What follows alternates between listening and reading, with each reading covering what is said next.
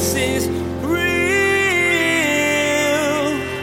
There's power in your name. We find hope when we trust in your ways. We believe that Jesus is real. Nobody knows the moment of their last breath. And so we don't want to play with that. But even maybe more importantly is if we assume that we all have more time, it's that every minute you spend apart from Jesus, you are missing out on the life that God created you for. You're not really living life. Not real life, not the abundant life, not the life that the God who created and sustained you has for you. So now is the acceptable hour. Now is the day of salvation to simply respond. You hear about living your best life. What does that really mean, though? How do you do that? Well, today, Pastor Daniel shares that the Bible offers some insight into this. You'll learn that it's not about what you wear or where you go. No, your best life is one lived connected to the Lord. It's the life He created you for. So simply respond to Jesus today. Every minute you wait is more time you miss out on the amazing life He wants you to have. Now here's Pastor Daniel in Isaiah chapter 55 as he continues his message, You Are Invited. Jesus is real. This was long before you had extra reverse osmosis distilled water, right? And so not all the water was clean. And so fermented foods and fermented beverages was a health necessity, because people, if you would drink freestanding water, I mean, how many of you ever got Giardia? You go camping, you forget to pure, yeah, isn't that fun? A couple people are like, yeah, ow.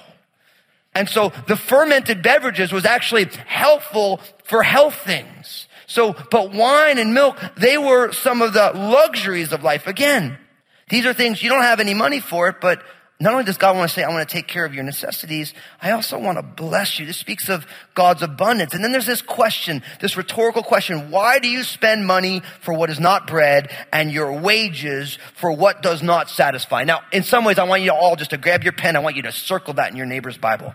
You know why? Because this is a question we need to ask ourselves in the ways that we get at life. Why do we spend money for what does not satisfy? That's the picture of bread. And our wages for what doesn't, like, why do we try and find happiness at the end of a transaction when really what God is saying is that I want to bless you and I want to bring satisfaction to your soul, but you have to come to me. And even though you can't afford it, I afforded it for you in the cross. See, this reminds me, of course, of Revelation chapter 3, verses 18 to 20, some famous verses. It says, I counsel you to buy from me gold refined in the fire, that you may be rich, and white garments, that you may be clothed, that the shame of your nakedness may not be revealed, and anoint your eyes with eye salve, that you may see. As many as I love, I rebuke and chasten. Therefore be zealous and repent. And he says, behold, I stand at the door and knock, and if anyone hears my voice and opens the door, I will come into him, and I will dine with him, and him with me. You see what Jesus is saying there to the church in Laodicea, the church that was known as the lukewarm church. He's saying, look, he's saying, all the things you need I have. You want white garments? Speaks of purification. I got it. You think of all the things you have. I have the gold that you need in order to be rich. He's saying, listen, I want to cover the shame of your nakedness. I want to anoint your eyes so that you might see. And then you get this picture of Jesus on the outside of the church knocking to be let in. It's kind of an amazing picture, isn't it?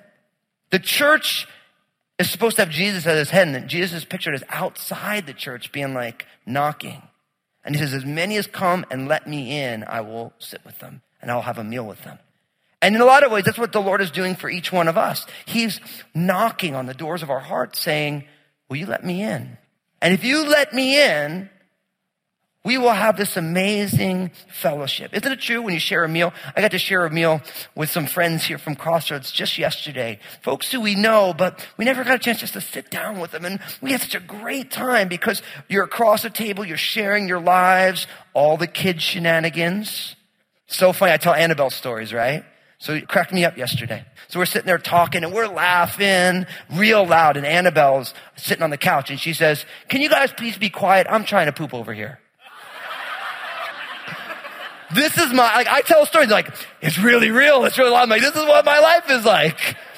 And I'm like, Annabelle, first say please. Second, use the bathroom, you know what I mean? But it was just like a classic life moment, you know? Can you guys be quiet? It's like, Jesus wants to have those type of interactions with you guys. You know? It's like the things that happen over a meal, right? It speaks of this intimacy. It speaks of a knowingness, a togetherness that God is really interested in. But guess what? You and I need to just come. That's what this is about. It's like, when was the last time when Jesus knocked saying, I want to be a part of your decision making. I want to be a part of this thing that's going on, that you let him in and you let him come to the table and you let him be a part of this whole thing. See, it goes on in verse 3, incline your ear and come to me. So it's saying, tune your ear in. Just kind of like, remember the old school radio? For those of you who are younger, you know nothing about this. You just press the track button and a good radio station pops up. But for all of us who are older than like 15, there used to be this little thing that you had to wind. You guys know what I'm talking about? It's like, and it was like, and then you'd hear it and you'd have to and then if you got really frustrated, you put some tin foil on the little antennas. Those are these little metal things, you young people, the little metal things, you know, and you have to get the thing tuned on in so that you can hear clearly. The idea of incline your ear, it's saying instead of being unhearing or being full of static, I want you to incline your ears to me and then come to me, hear, and your soul will live. So this invitation is about true life in the soul of a human being that Jesus offers. And then he says, and I will make an everlasting covenant with you, in the middle of verse 3, the sure mercies of David. Now, of course, if you want to do some homework on this, go read 2 Samuel chapter 7, where God promises to make an everlasting covenant that one of the descendants of David will always sit on the throne of the nation of Israel, the people of God. And if you ever wondered why the New Testament begins with a genealogy, a long list of names, right? And there's also a genealogy in Luke's gospel, I think the end of the 3rd chapter, is because Jesus comes of the lineage of King David. Jesus is this fulfillment of this everlasting Davidic covenant. And we learn about David, and it's a foreshadowing, of course, of Jesus. Indeed, I have given him as a witness to the people, right? Somebody who declares to the people as a leader and a commander of the people. And what we learn is that a nation, surely you will call a nation that you do not know, and that a nations who do not know you shall run to you. So we move from David until Jesus' fulfillment, where now all of a sudden, instead of the people of God just being ethnically Jewish, now you have a multi-ethnic family of every tribe, nation. This speaks of the global thrust of the gospel. You realize all over the world there are people who put their faith and trust in Jesus, that they're your family members. Not just American, not just Caucasian, but multi-ethnic, with nations coming together under the rubric of Jesus, who he is. Now, from there, look at what happens in verse 6. It says, seek the Lord while he may be found. Call upon him while he is near. Let the wicked forsake his way and the unrighteous man his thoughts. Let him return to the Lord, and he will have mercy on him and to our God, for he will abundantly pardon. Now listen. You and I need to learn how to simply respond. We need to learn how to simply respond. That's why here at Crossroads, we always talk about simply responding to Jesus. Why? Because part of this invitation is a perpetual responding to who the Lord is and to what the Lord is doing. I want you to notice the verbs. I once had a Bible commentator say, if you ever want to understand a text, follow the verbs. That's kind of powerful, because the idea is that God is always active. And so when God is always active, you can follow the verbs. Now, again, if you want to write in your neighbor's Bible, because we're family, you could circle the word in verse 6, seek. Then you can circle the word call. In verse 7, you could circle the word forsake. And in the middle of verse 7, the word return. We get these 4 responses. Seek the Lord while he may be found. Call upon him while he is near. Let the wicked forsake his way and the unrighteous man his thoughts. Let him return to the Lord. You want a model for how to simply respond to Jesus? There it is. 4 verbs, 4 ways to respond. First, you have this idea of seeking the Lord. And the idea to seek in its usage in the Bible is not looking for something that is lost, but it's really to come with diligence to where the Lord is found. You get that? When it says seek the Lord, it doesn't mean like God got lost along the way. How many of you know what it's like to live with someone who loses their keys and their cell phone all the time? Yeah. And it's funny because I'm grateful for now these devices. You can find your device and stuff. It beeps for you. I used to laugh when Lynn and I first got married. Lynn would lose her keys and her phone literally 3 times every day. And in the beginning, I'm so type A, and it's such a lousy husband in the beginning. I just get frustrated with her, and then finally one day I'm like, if this is going to happen 3 times a day, this is like eating food. So I'm just going to enjoy the process. So she'd be like, I can't find my phone. I'm like, let's go find it. It's going to be fun, And I was growing up. God was doing a work in my life. See, when it says seek the Lord, it doesn't mean that God got lost along the way. The idea is making sure that you are being diligent to find yourself where God is found.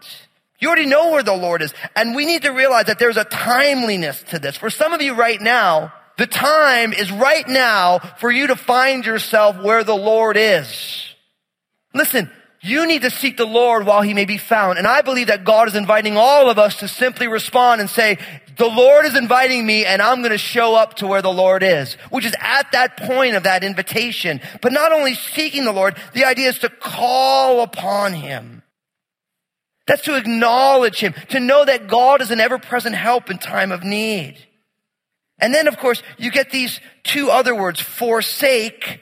Let the wicked forsake his way and the unrighteous man his thoughts, and let him return to the Lord. Now, forsaking and returning are the 2 sides of true repentance.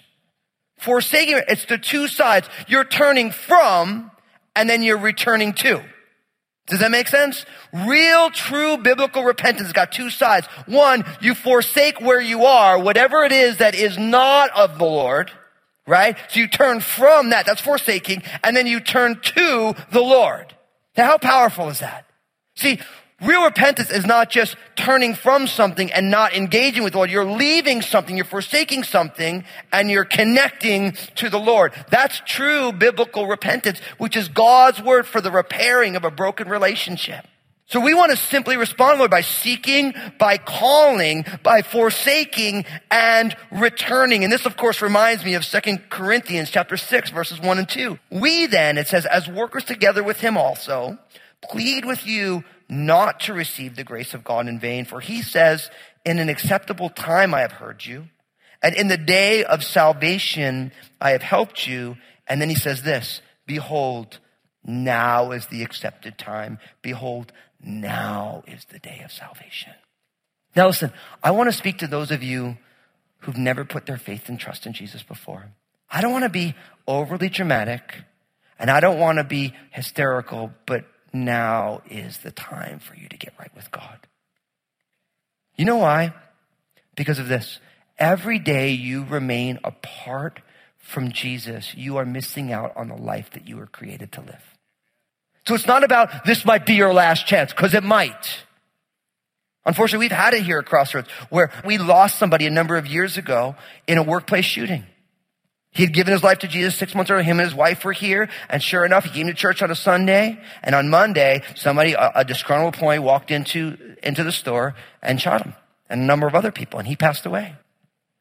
Now, I don't want to be hysterical, but that's reality. Nobody knows the moment of their last breath. And so we don't want to play with that. But even maybe more importantly is if we assume that we all have more time, it's that every minute you spend apart from Jesus, you are missing out on the life that God created you for. You're not really living life. Not real life, not the abundant life, not the life that the God who created and sustained you has for you. So now is the acceptable hour. Now is the day of salvation to simply respond. To forsake where you are, to turn from the things that aren't God and to turn to God. And notice what it says in these verses, which is so powerful. It says this, it says, let him return to the Lord and he, God, will have mercy on him and to our God, for he will abundantly pardon. So when you turn from whatever you're doing and you turn to the Lord, he will have mercy upon you and he will abundantly pardon you. Now, I love the fact that it doesn't say he'll just pardon you. He said he'll what? He'll abundantly pardon you. So it's not like, I'm just going to let you off the hook. I'm not going to hold you accountable. He's like, I'm actually going to bless your socks off. And that's the invitation. You see why we want to simply respond to that? Now, from there, in verse 8 of Isaiah 55, it says this, for my thoughts are not your thoughts, nor are your ways my ways, says the Lord. For as the heavens are higher than the earth, so are my ways higher than your ways, and my thoughts than your thoughts. For as the rain comes down and the snow from heaven, and does not return there, but water the earth, and make it bring forth and bud, that it may give seed to the sower and bread to the eater. Verse 11, so shall my word be that goes forth from my mouth. It shall not return to me void, but it shall accomplish what I please, and it shall prosper in the thing for which I sent it. And my friends, know what we're invited to? We're invited to reach higher. You and I are invited to reach higher. See, what goes on here is the Lord is speaking. He's saying, look, my thoughts are not your thoughts. My ways are not your ways. For as the heavens are higher than the earth, so are my thoughts higher than your thoughts, and my ways higher than your ways. Now, how much higher is the heavens than the earth? Anybody know the answer to that? The simplest answer is immeasurably, incomprehensibly.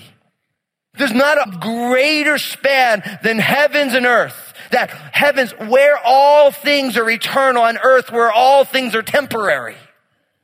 And God invites all of us to reach higher into his ways of thinking and his ways of doing, as opposed to our ways of thinking and our ways of doing. Now, you might say, well, why are God's thoughts higher than my thoughts? And why are his ways higher than mine? Simply because all of God's ways and thoughts are governed by perfect righteousness, and ours aren't, left up to our own devices. So what that means is every way that God works, because it's governed by perfect rightness, his ways will always be higher. And he invites each one of us not to live where we live, tit for tat. You hurt me, I'll hurt you. You cut off my finger, I'll chop off your head, escalation, all these things that we have. And he's saying, I want you to reach higher. And you might say, well, okay, so how do I do that? Well, it's beautiful, because he says all that. And then what does he get right into in verse 10? He gets right into the word of God. That is why this book is so important, my friends. This is why. Because this book explains to us God's higher thoughts and his higher ways. God knows, left up to our own devices, we're going to have our thoughts and we're going to try and apply God to it. These are God's thoughts. But then he gives us his word. And his word is designed to explain to us, what are the ways of God? What are the thoughts of God? For as the rain comes down and the snow from heaven doesn't return there, but it waters the earth. So the idea is that rain and snow, it's a heavenly gift. It comes down from heaven, right? It's designed for effectiveness. It does not return there. It doesn't return empty or void. What? It produces transformation. Why? It waters the earth. It makes things bud. And not only that, it revitalizes, brings from dead to life. It gives seed. And it also brings nourishment, bread to the eater. See, the idea is God's word is the same thing. See, God's word is effective for God's mission. See, that's why, brothers and sisters, we're always going to teach you the word here at Crossroads. Always. We're going to open up the book and we're going to talk about it. But listen, your life needs to be founded on the book. Read the book. Read it some more. It never is exhausting to read it. And every time you read, you might be like, well, I've already read the Bible. I read through it. It took me a year. It took me 5 years. Listen, read through it again. The amount of stuff, it was funny, when people come fresh on staff at Crossroads, we have a number of new staff members. We got new staff members, and we're always talking, listen, when you get to Crossroads, you're drinking from a fire hose. I'm like, the problem with drinking from a fire hose is that you swallow some, but a lot of it hits the ground. Now, I bring that up because when you're reading the Bible, some of the stuff lands, but a lot of the stuff you miss. So you keep reading it and you keep going through it, you start to get more and more of it. It starts to make more and more sense. And don't miss the fact that the more you read it, you realize the Bible is deep. And because the Bible is deep, there's all sorts of things that when you read it the first time, you got something, but because your palate wasn't tuned in, there's all sorts of things you're like, whoa, I didn't even think about that. And I can tell you that because if you were to talk to Pastor Bill Ritchie, our founding pastor, he reads the Bible and he still learns all sorts of new things. I've been in the pastoral ministry for 15 years now, and I read stuff and I'm like, man, how did I ever teach that before? Did I even understand that before? You're like, no, I don't think you do, but that's a different discussion. But we want to be people of the book because God's word shows us God's ways. And he shows us God's thoughts, and God's thoughts are different from ours. Of course, Psalm 103, verse 11 to 14 also speaks of this. It says, for as the heavens are high above the earth, so great is his mercy toward those who fear him.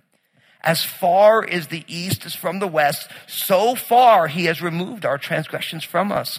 As a father pities his children, so the Lord pities those who fear him, for he knows our frame and he remembers that we are dust. Power. I mean, think about that. Just as the heavens are higher than the earth, that's how great God's mercy is towards us. You know, there's the heaven and the earth. There's the east and the west. There's all these strong contrasts.